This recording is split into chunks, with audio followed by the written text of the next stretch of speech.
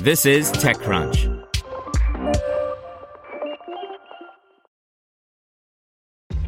This episode is brought to you by ShipStation. You know, some things take a lot of work, like sending little robots to far-off distant planets. And just as that's challenging, so too is running a successful e-commerce business, especially when there's so much to do. So I want to introduce you all to ShipStation. Now, I love using ShipStation because of its easy-to-use dashboard, which makes managing orders and printing labels a breeze and super smooth. Oh, and the customer service is just out of this world. It's exactly what you need to help grow your business. Sign up for your free 60-day trial at shipstation.com/technews. That's shipstation.com/technews. Presented by Raytheon Technologies. Our nearly 200,000 engineers, researchers, and people with purpose are building the future today. We're pushing the limits of known science to go deeper into space, advance aviation, and build smarter defense systems that protect all of us here at home. That's the future of aerospace and defense. Learn more at rtx.com. Apple reportedly testing Intel beating high core count Apple Silicon chips for high-end Macs. By Darrell Etherington. Apple is reportedly developing a number of Apple Silicon chip variants with significantly higher core counts relative to the M1 chips that it uses in today's MacBook Air, MacBook Pro, and Mac Mini computers based on its own ARM processor designs. According to Bloomberg, the new chips include designs that have 16 power cores and Hour high-efficiency cores, intended for future iMacs and more powerful MacBook Pro models, as well as a 32 performance core top-end version that would eventually power the first Apple Silicon Mac Pro. The current M1 Mac has 4 performance cores, along with 4 high-efficiency cores. It also uses either 7 or 8 dedicated graphics cores, depending on the Mac model. Apple's next-gen chips could leap right to 16 performance cores, or Bloomberg says they could opt to use 8 or 12 core versions of the same, depending primarily on what kinds of yields they see from manufacturing processes.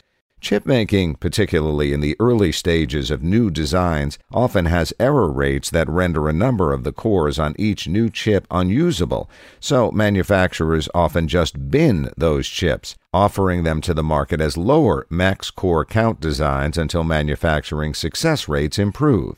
Regardless of whether next-gen Apple Silicon Macs use 16, 12, or 8 performance core designs, they should provide ample competition for their Intel equivalents.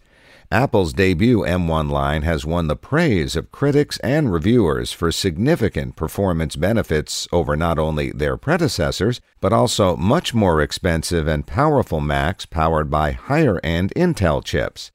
The report also says that Apple is developing new graphics processors that include both 16 and 32 core designs for future iMacs and Pro notebooks, and that it even has 64 and 128 core designs in development for use in high-end Pro machines like the Mac Pro. These should offer performance that can rival even dedicated GPU designs from NVIDIA and AMD for some applications, though they aren't likely to appear in any shipping machines before either late 2021 or 2022, according to the report. Apple has said from the start that it plans to transition its entire line to its own Apple Silicon processors by 2022.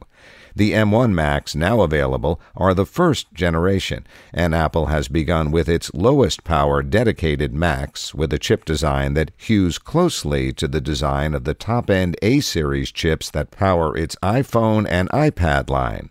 Next-generation M-series chips look like they'll be further differentiated from Apple's mobile processors, with significant performance advantages to handle the needs of demanding professional workloads. To hear everything you need to know about the week's top stories in tech from the people who wrote them, check out the TechCrunch podcast, hosted by me, TechCrunch managing editor Darrell Etherington. Each week we go in-depth on 2 or 3 of the week's top stories from in and around the startup ecosystem, and I'll be joined by the TechCrunch experts who covered them. They tell us why the news is so important and what they think matters most to you, our listeners, whether you're just interested in tech or that's where you make your living. New episodes drop every Saturday morning, so be sure to subscribe to the TechCrunch podcast wherever you listen to podcasts.